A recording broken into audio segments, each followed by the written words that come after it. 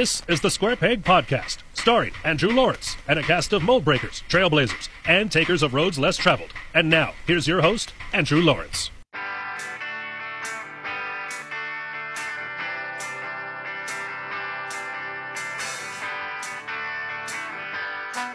Not all of us look the way as the world expects us to think, or arrive at our destinations the way the world expects us to.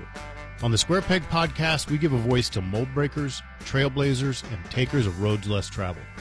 I'm your host, Andrew Lawrence, and here are their stories. Thank you to the Searchlight Needles for getting us started as always. The Needles aren't just a quartet of middle-aged, overweight, and balding El Pasoans. Robert Martinez, Josh Smith, Adrian Ortiz, and David Sines are four really fantastic guys who hold down jobs and take care of families during the week, and then they rock out on the weekends. You can find them on the web at www.searchlightneedles.com. You can find them on Facebook, and you can download their album on all streaming services. My guest today is a native of Las Cruces. He's an Army veteran who served in Operation Desert Storm. He's a retired sheriff's captain, and he is pursuing a Bachelor of Science in Nursing locally. Welcome to the show, Michael Kinney. Thank you. It's good to be here again. Right? Again. We won't go into that, but we'll keep that in the Square Peg Podcast vault. So maybe I should start out. I think everybody by this time knows kind of what the theme of the Square Peg Podcast is, and some guests are more obvious than others how they're square pegs and how they may not fit into the way the world thinks that they should fit for what they do for a living or where they live or what kind of lifestyle they lead. In your case, it's kind of a tale of two careers. And we've addressed these tales before on the Square Peg Podcast. I'm interested in getting into what you're doing. Of course, you spent a career in law enforcement, and now you're pursuing nursing. But you grew up here in Las Cruces in the 1970s and 1980s. Tell me a little bit, looking back, it's almost you're almost 50 years old. We're 2020. And Las Cruces 22 years ago, when I moved here, was a much different place. I would imagine it was even more different in the 1970s. Las Cruces, when I was growing up, was probably about a third of the size that it is now. And even back then, I think we were a very tight-knit community. Even so now, we used to say, and I think it's still a thing, but we used to say that, Las Cruces is always going to be a small town, and now it's a big town, but it still has very much a small town feel to it. Somebody knows somebody who's related to somebody who's related to somebody.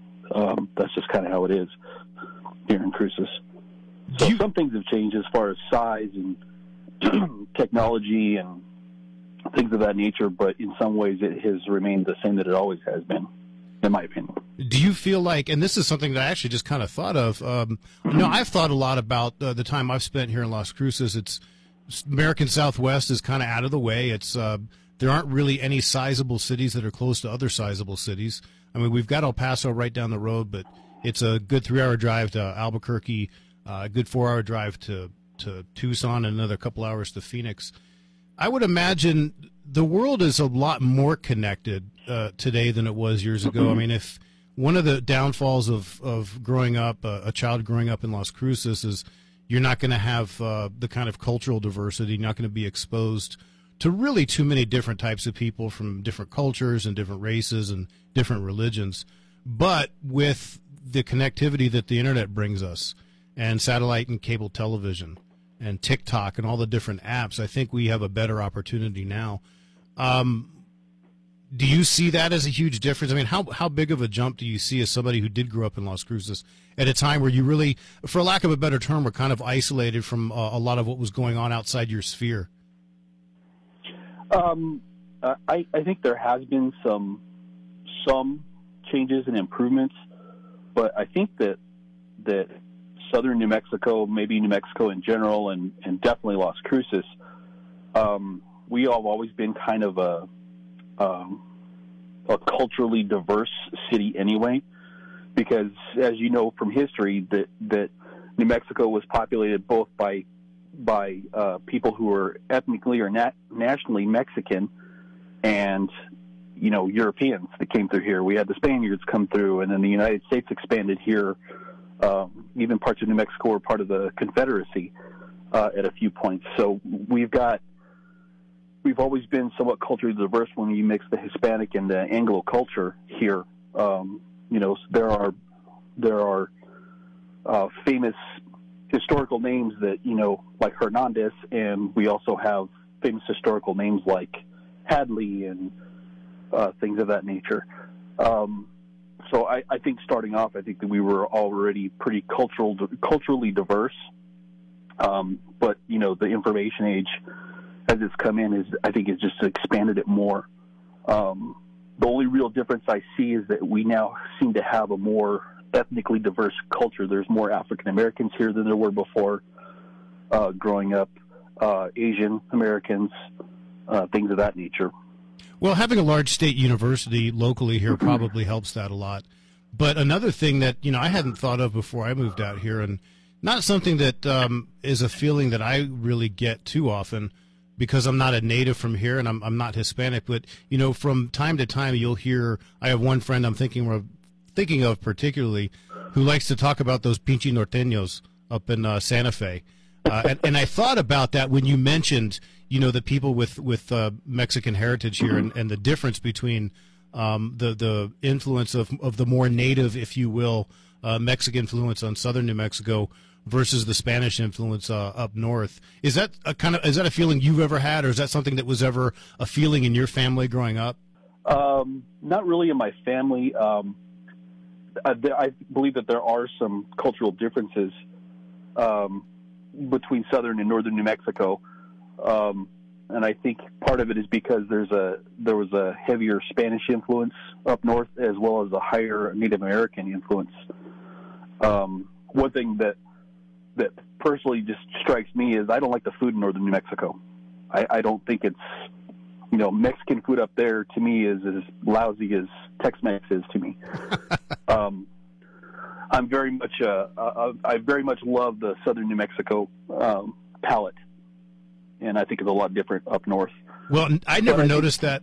I never noticed that more than the first time I really went to Santa Fe and spent a weekend there and went to a restaurant and had a. I'm laughing as I think about it. I had a tacos on blue corn tortillas, and that's definitely not something nobody would ever attempt here in southern New Mexico. As an interesting side note, where I grew up in Vienna, Virginia, right outside the Beltway, there was a restaurant that soon expanded to two, and now apparently they're all over Northern Virginia, called Anita's New Mexico Style Mexican Food, and she's from Santa Fe. And I used to eat there all the time growing up, and I moved here in 1998. It was not long after that I went back and we went to Anita's, and I thought to myself, this food sucks. Yeah. It's not that good. And I couldn't tell whether it was because it was northern New Mexico influenced or because it really wasn't real Mexican food. I don't know, and it's something I hadn't thought of until you had brought up the difference in the northern and southern New Mexico palates. Now, you growing up here in southern New Mexico, you have an Anglo name, but you do have half of your family is Hispanic, correct? Yes. My mother's side of the family is actually originated here in Las Cruces and certain parts of Mexico. My paternal side came this way via Denver, and you can watch my family history as it kind of marches west across the U.S. And I'm actually, I believe, only fourth generation off the boat from Ireland on my dad's side of the family. And so I would imagine with having, if you were talking about Irish and Mexican Hispanics, you probably had a pretty large family. Being someone with an Anglo last name and obviously an Anglo appearing skin tone, what was it like within your own family? Were there rivalries? Were there problems being accepted? I would imagine you had more of your mother's side of the family here locally than your father's. That's correct. Pretty much, I think I've got one cousin and an aunt that lives here on my father's side. My mother's side, yes, I've got several cousins and aunts and uncles that either live here in Las Cruces or somewhere close by. But growing up, when I was born in the early 70s, it seems kind of silly now because I don't think that generally our culture feels that way. But it was technically considered an interracial marriage with my parents. And growing up, I was always a bit of an outsider because I was too white for the brown kids and too brown for the white kids. But as far as my family goes, I was the first grandchild on either side, so I was kind of the kid that brought everybody back together, or brought them together, because I was the first grandchild. So there really wasn't that much, at least within my family, any kind of racial intolerance or strangeness. Probably the biggest hurdle was communication. And your mother is obviously a Spanish speaker. Did she have any issues? What was her first language? She started off speaking Spanish, and eventually learned English. And she very much, she told me a long time ago, and I hope if she listens to this, she's not too embarrassed by it, but she made a concerted effort to sound white, for lack of a better explanation, because being married to my dad, she didn't want to be considered, an uneducated Mexican. And if you speak to my mother on the phone or you talk to her, you would never guess that she's Hispanic and that Spanish was her first language. She has zero accent at all. Well, I would imagine that the real part of that is Spanish having been her first language, because you certainly have lived around here long enough. I've lived here long enough. There are a lot of people with Hispanic surnames and brown skin who don't speak a word of Spanish, and have no, for lack of a, they have an accent, but it's more of a Las Cruces or Southern New Mexico accent. Now, growing up here in Las Cruces, your father was a police officer here locally, and you were kind of a wild child, if you will. Oil and water, were there certain things that were expected of you that you, obviously being the wild child, you went against, going against the grain? What was that like? Well, and I have to qualify it. I was a wild child, but not in the sense that, I was out starting fires or stealing cars or anything like that. Looking back on it, I have to say that, and my parents would probably tell you that my favorite question in the world was why. I was always questioning things. I grew up my whole life questioning why things are the way that they are. And was very opinionated as a youth, and I just, for whatever reason, I couldn't accept a lot of the restrictions put on me. So I was somewhat rebellious. I would not take my parents' advice. I would not follow their lead, not follow their guide. And it got me into a little bit of trouble here and there. I did terribly in school, and I was just basically unruly and uncooperative for most of my childhood. Now, you had an experience that I just learned about recently that kind of pointed you or planted the seed in your head that would eventually lead to you pursuing this now second career in nursing, and it had to do with a motor vehicle accident. Is that correct? That's correct. Tell me about that. I actually had there was two incidents. One incident and something else. But basically, what happened was my mother was a registered nurse here, and she had worked at one of the local hospitals. And I was interested in science, and I was interested in medicine. And I had gone so far as a Boy Scout at the time. I had taken all the first aid courses and everything else. And one day we were heading to Walmart, where the Walmart used to be, where Hobby Lobby is now. And there's a road called Travis that runs from where we lived to the Walmart. And at that time, there was large sections of it that did not have sidewalks.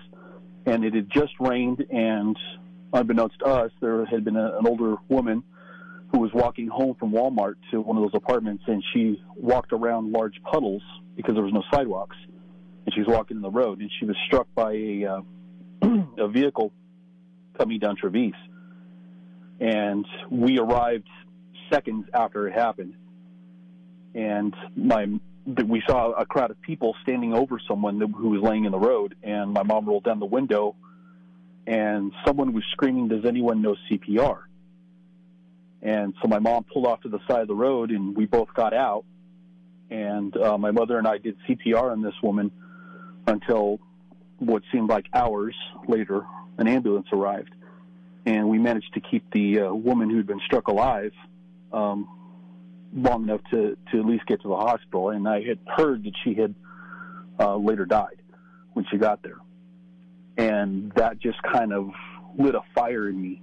I just thought, I was excited and fascinated and just entranced with, being able to do something like that for someone to keep them alive, even though eventually it wasn't successful. And as a result, I started getting any kind of book or information that I could about medicine. And in my junior high library, I found a book that was about an intern in an emergency room in a large city. If memory serves, it's Bellevue. I've tried several times to find this book since, but I can't find it now. And I was just hooked. I was so fascinated by this book. And so I stole all my mom's textbooks, nursing textbooks, and read them cover to cover. And I was on track to go to medical school, or that was my goal. And then life takes turns, right? Yeah, life takes a turn, and I ended up not going that route, and ended up in the military, law enforcement. But the turn you took more closer to that time, you ended up becoming a father at a fairly young age. Yes, I was a teenage father. And let's talk about that a little bit. Yeah, well, right around this time, about a year after all this had happened, I discovered girls, and I fell in love with a particular young lady, and one thing led to another, and when I was 16 and she was 15, she ended up pregnant. And without going into, all the boring details, what ended up happening was I quit school to find a job and support her and the baby, and we couldn't make it in what I was doing, where I was going, and we ended up giving my daughter up for adoption. And then, unfortunately, a few months right after that, she ended up pregnant again. So during this time, I had made some efforts to try to get into the university. I figured I would try nursing as a stepping stone into medicine. And when she ended up pregnant again, I pulled out of school and enlisted in the military, again, with the intent of trying to care for my family. And things just didn't quite work out the way they should have. And we ended up giving my second daughter up for adoption. The only bright spot to that I can say is that we had the opportunity to actually select the adoptive parents, and my second daughter went to the same couple that had adopted my first daughter. So both my daughters had been adopted, but they were adopted by the same family, and they're blood sisters and grew up together as sisters. Well, and this all happened with, making the decision to create the adoption plan for your second daughter happened while you were in basic training, correct? Correct.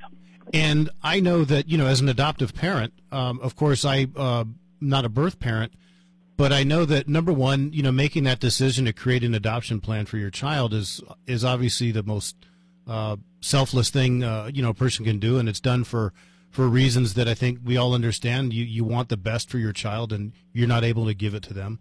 But at the same time, there's a grieving process, and there is a sense of loss, I understand.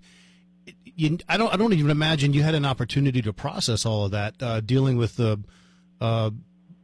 all that goes along with Army basic training.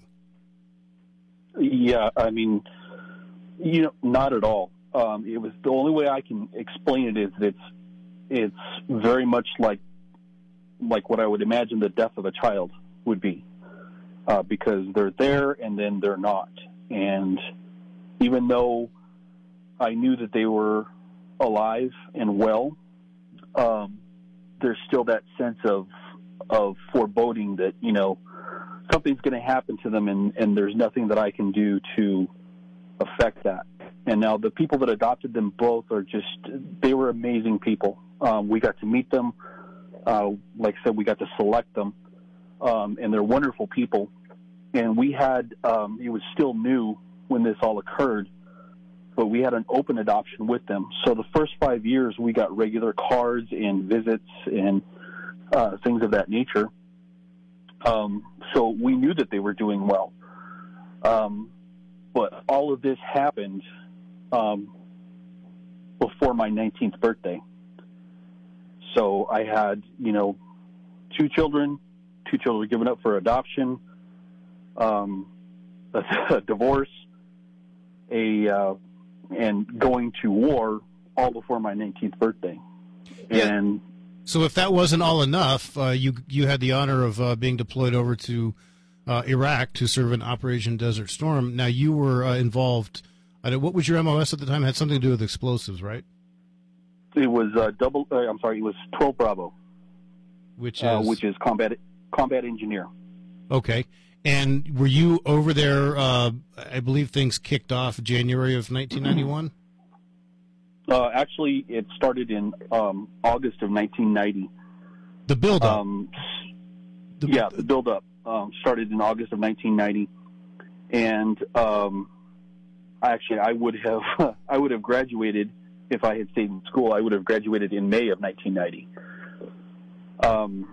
And we actually deployed the Monday after Thanksgiving in 1990 is when we actually shipped to Iraq. But we had been doing the build-up about a month before, preparing vehicles, getting shots, all that kind of stuff. And actual combat operations started in January of 91. Were you involved in any of those hostilities directly? Yes, I was, unfortunately. And, at some point, I know towards the end of your term, your enlistment there in the Army, you did have the ability to switch to something a little bit more in line with what you, I'm sure at the time, thought was going to be your next move in life. But before we move on, for reasons that, like I said, will stay in the Square Peg podcast vault, this next segment, the Jabroni of the Week segment, has been kind of the element of surprise has been a little bit eliminated. But I do have a four-person tournament I'm going to throw at you. You need to tell me first off, between Donald Trump Jr. and Eric Trump, who's the bigger jabroni? Junior. And between Stuttering Henry and Napoleon Fonzarelli, who is the bigger jabroni? Ooh, Fonzarelli. So our finals are Napoleon Fonzarelli versus Donald Trump Jr. Who is the number one jabroni? It's got to be Fonzarelli. Napoleon Fonzarelli is your jabroni of the week. Finding an attorney to help you with your legal issues can be rough. How do you find an effective and honest attorney without sacrificing your financial health? The Cardenas Law Firm breaks the mold by offering exceptional service without breaking the bank. You can find them online at www.cardenaslawfirmllc.com or by calling 575-650-6003. Don't call some jabroni lawyer at some jabroni law firm. Call the Cardenas Law Firm. Ladies and gentlemen, if you haven't figured it out, the Jabroni of the Week is brought to you by the Cardenas Law Firm. In any case, Michael, you got your separation from the Army in what year? 1993. And how long was it before you followed in your father's footsteps and became a police officer with the Las Cruces Police Department? It was about a year and a half. I had actually extended my release date, and my intention was to go to the police academy. And I had all the dates squared away, everything else, and I had actually timed my ending of service to where I would be able to move to Las Cruces and basically just jump right into the law enforcement academy. Unfortunately, when I arrived here in Las Cruces and, came with hat in hand and my application in the other to sign up for the academy, I had discovered that they had moved the dates up, and I had actually missed my opportunity to apply for the academy. And they basically told me, thank you very much, try again next year. So I had to spend about a year and a half doing various jobs, just trying to keep a roof over my head until I was able to apply for the academy. And I had done that based upon the recommendation of my father at the time, because I didn't know what I wanted to do. I still had some residual problems related to combat operations, and I just didn't really feel comfortable going into a college environment, trying to go to school to do something that I wanted to do. And my father recommended trying law enforcement because he had been a police officer, and it's kind of like, old Las Cruces thing. It's not what you know, it's who you know. And I was familiar with a large number of the people who were actually in charge of the local police department. So it wasn't really kind of like, I know a lot of my friends and compatriots in law enforcement. I never had the feeling that it was a calling. Something you just kind of fell into. Yeah, it was kind of like it was a means to an end. I figured it's a good way to get health insurance, have a steady paycheck, and like my dad had told me at the time, hey, it means a legal gun. So it just kind of seemed to fall into place. Now, you spent how many years with the Las Cruces Police Department? 6. And it was, I want to say, 1999, 2000, around that time when you made the jump over to the Doña Ana County Sheriff's Office. Correct.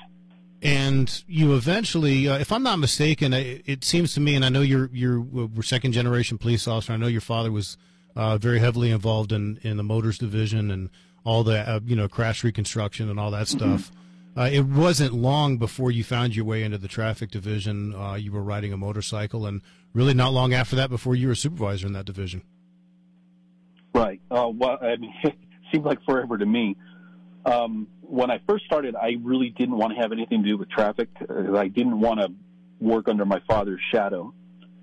But basically, I learned very quickly that in law enforcement, there are really only a few highly technical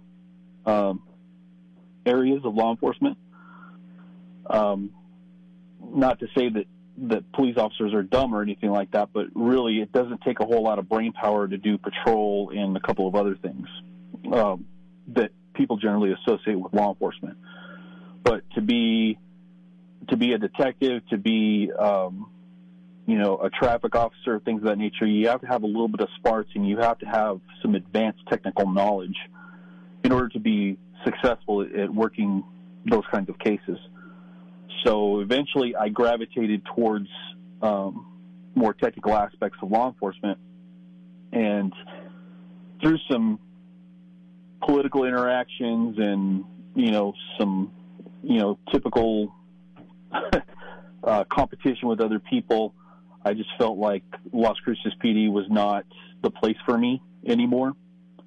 And at that time, a relative and friend of mine who had been a supervisor had been elected sheriff, and he lured me over to the sheriff's department with promises of starting some technical divisions within the SO.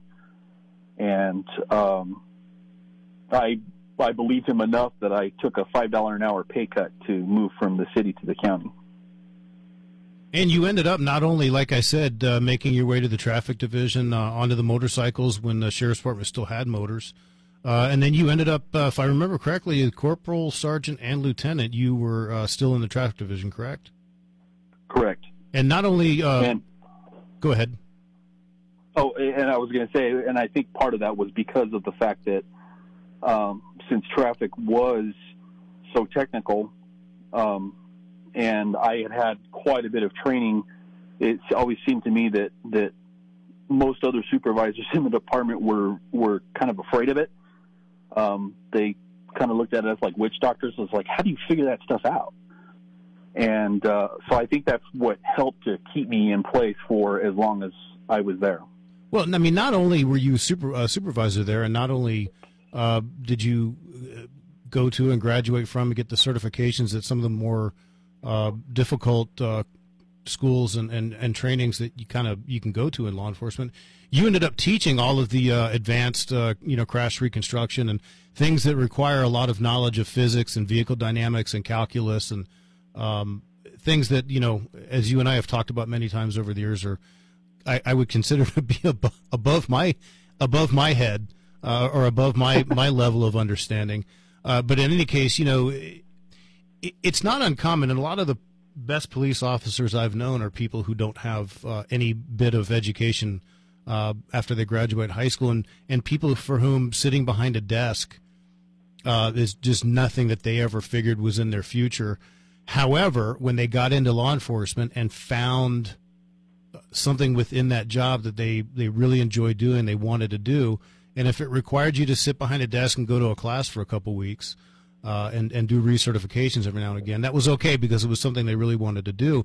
And you really took the bull by the horns and ended up teaching, like I said, some of the more difficult aspects of law enforcement, things like crash reconstruction. Now, you didn't end your career in traffic. You ended up moving on, I believe, working in professional standards, which is commonly referred to as internal affairs. I know that you were the captain of the Criminal Investigations Division. And then you finished things up as patrol captain. You retired in 2016 or 2017 after how many years? I retired in 2017 after 24 years. And when did you start? Let's put it this way. At what point did you realize that once you retired from law enforcement, you were going to go back into nursing and pursue that medical field? Well, it actually occurred in the span of about 6 months. We had a new sheriff come in, and he had made some pretty significant changes in the department that I just did not agree with, and I did not agree with the environment that I was working in. And typically, at the end of the year, over Christmas and New Year's, rank has this privileges. I would typically take a couple of weeks off to spend with my family. My wife is a school teacher, so she's off, from mid-December to early January, and so I would always take that same time off so that we could all be together as a family.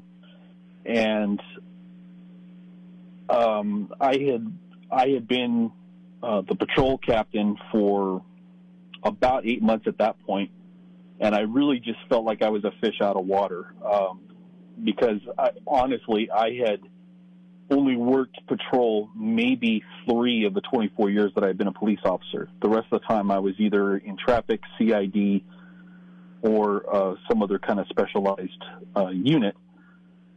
And patrol just was not in my life's blood, and I hated it there. There were men and women there that I felt and still feel were just far more suited to that kind of environment than I was. It did not speak to me.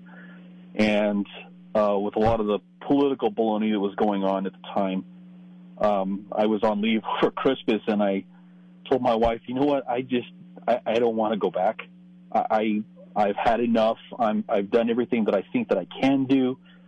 I want to move on and do something that I want to do for a living because, the magic had been lost for me.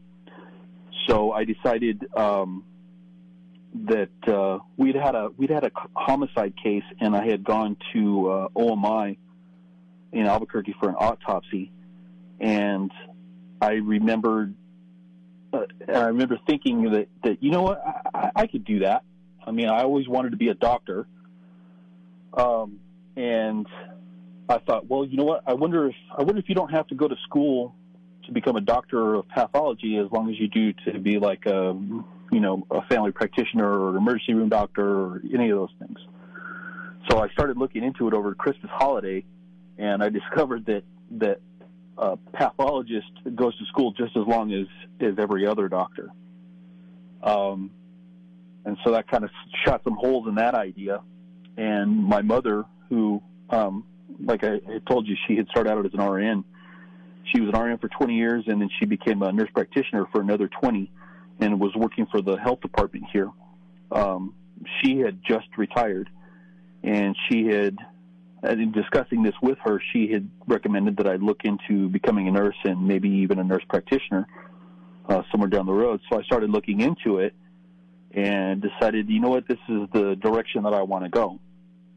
So I had, over the years, I had built up a significant amount of leave that I wasn't going to get back. I wasn't going to cash out. So I started, I enrolled in college in January 2017, and I would take leave over the course of the week, and I would go to class.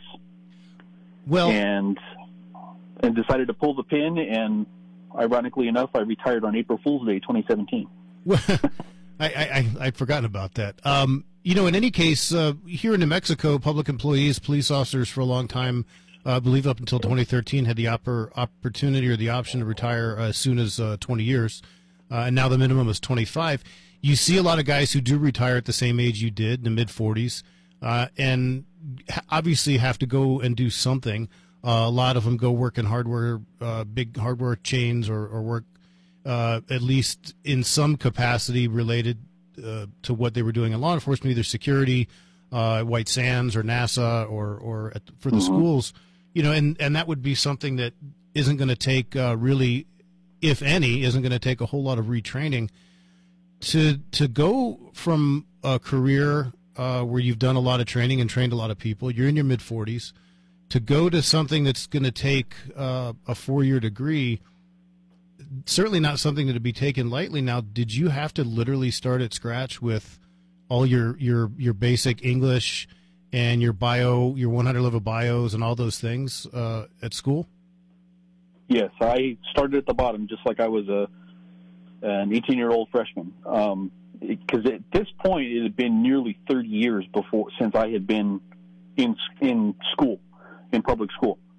I dropped out in the very beginning of my 10th grade year, and I had not had any, other than technical schools in the military and as a law enforcement officer, I had not had any formal education up to that point. So I had to start off with the remedial math, the remedial English, remedial everything, and those were the classes that I took, started taking in January, and had to build up all of my prerequisites before I could even apply to nursing school. Now, anybody who knows you, Michael, knows that confidence is not something you've ever been short on, and having accomplished the things you did with not only learning but eventually teaching the courses you did in law enforcement. Is there at any moment while you're starting this journey, any wonder whether you can? Oh, absolutely. I think that I pushed, well, not think, I know that I pushed off even attempting anything in college for a very long time because I lacked the confidence to do it.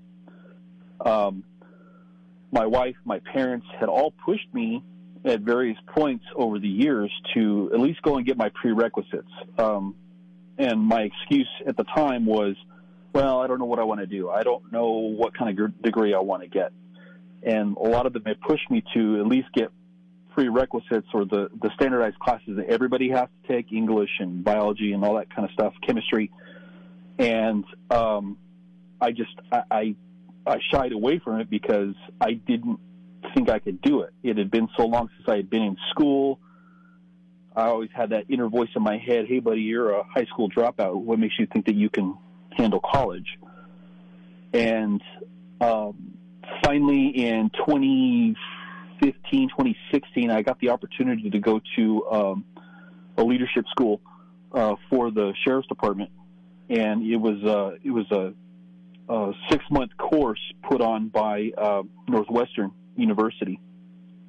And I got to go, and they're college level classes, and that really kind of proved to myself that I was capable of handling my own when it came to college level classes, and it didn't seem quite as intimidating.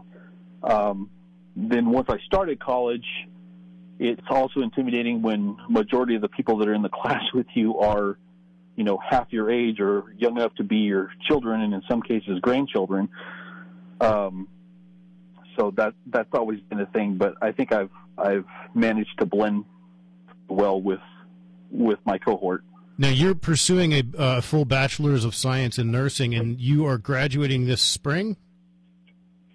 Yes, I should graduate in May. And I know you've been doing a lot of clinicals here lately.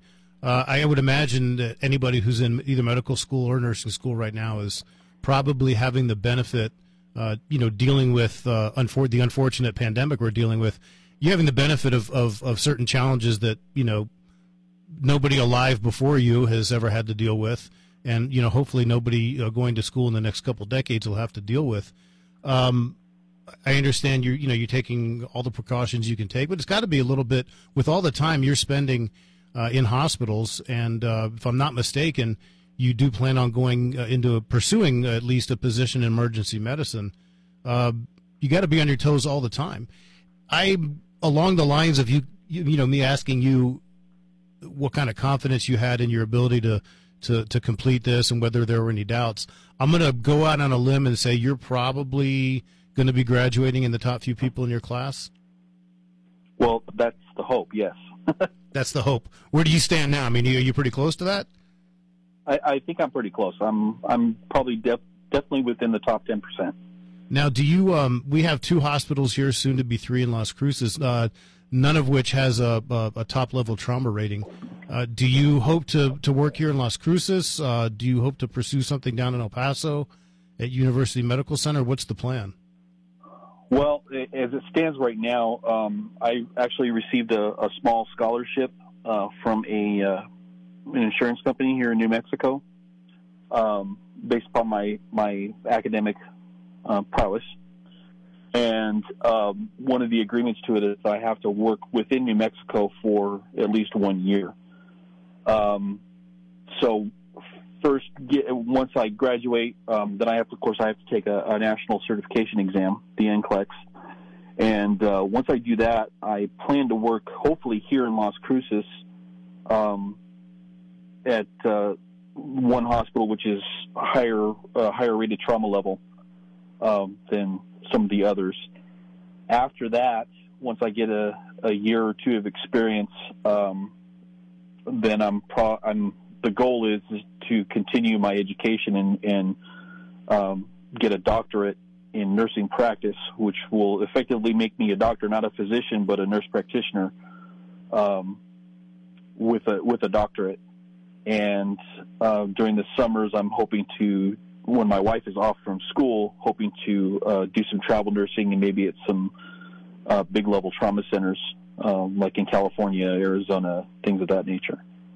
Well, not to steal a term from I don't even like to say his name, but we're kind of rounding the corner here on the final segment of our show, and I think that I have an interesting opportunity here. You got the joke, obviously.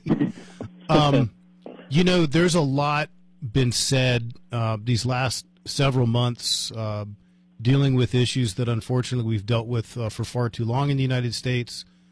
Everybody knows the name George Floyd. If the conversation hadn't been in high gear before that, it's definitely been in high gear since his untimely and unfortunate and tragic death at the hands of a police officer. As somebody who spent 24 years in law enforcement and who knows quite a bit about the legal aspects surrounding police use of force, and as somebody who's been almost as high-ranking as you can be in the sheriff's department, you've been on the command staff level, you've been an administrator. Can you just, obviously we could spend weeks and weeks talking about this. Give me your thoughts on the police reform movement, or the movement towards police reform, the idea of police reform, and what if you could make all of the decisions, what is the kind of reform that you would like to see happen? Well, I would.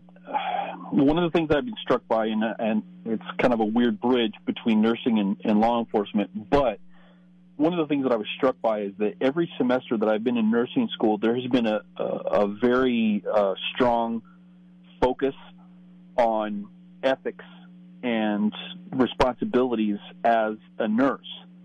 I feel that law enforcement, and this is not to say that law enforcement is unethical, but I think that there needs to be a redeployment of the way that we talk about it, and that needs to be first and foremost.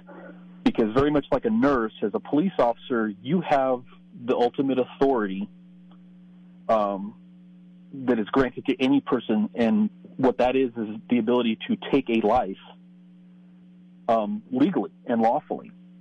And I think, like they say in the Spider-Man movies, with great power comes great responsibility.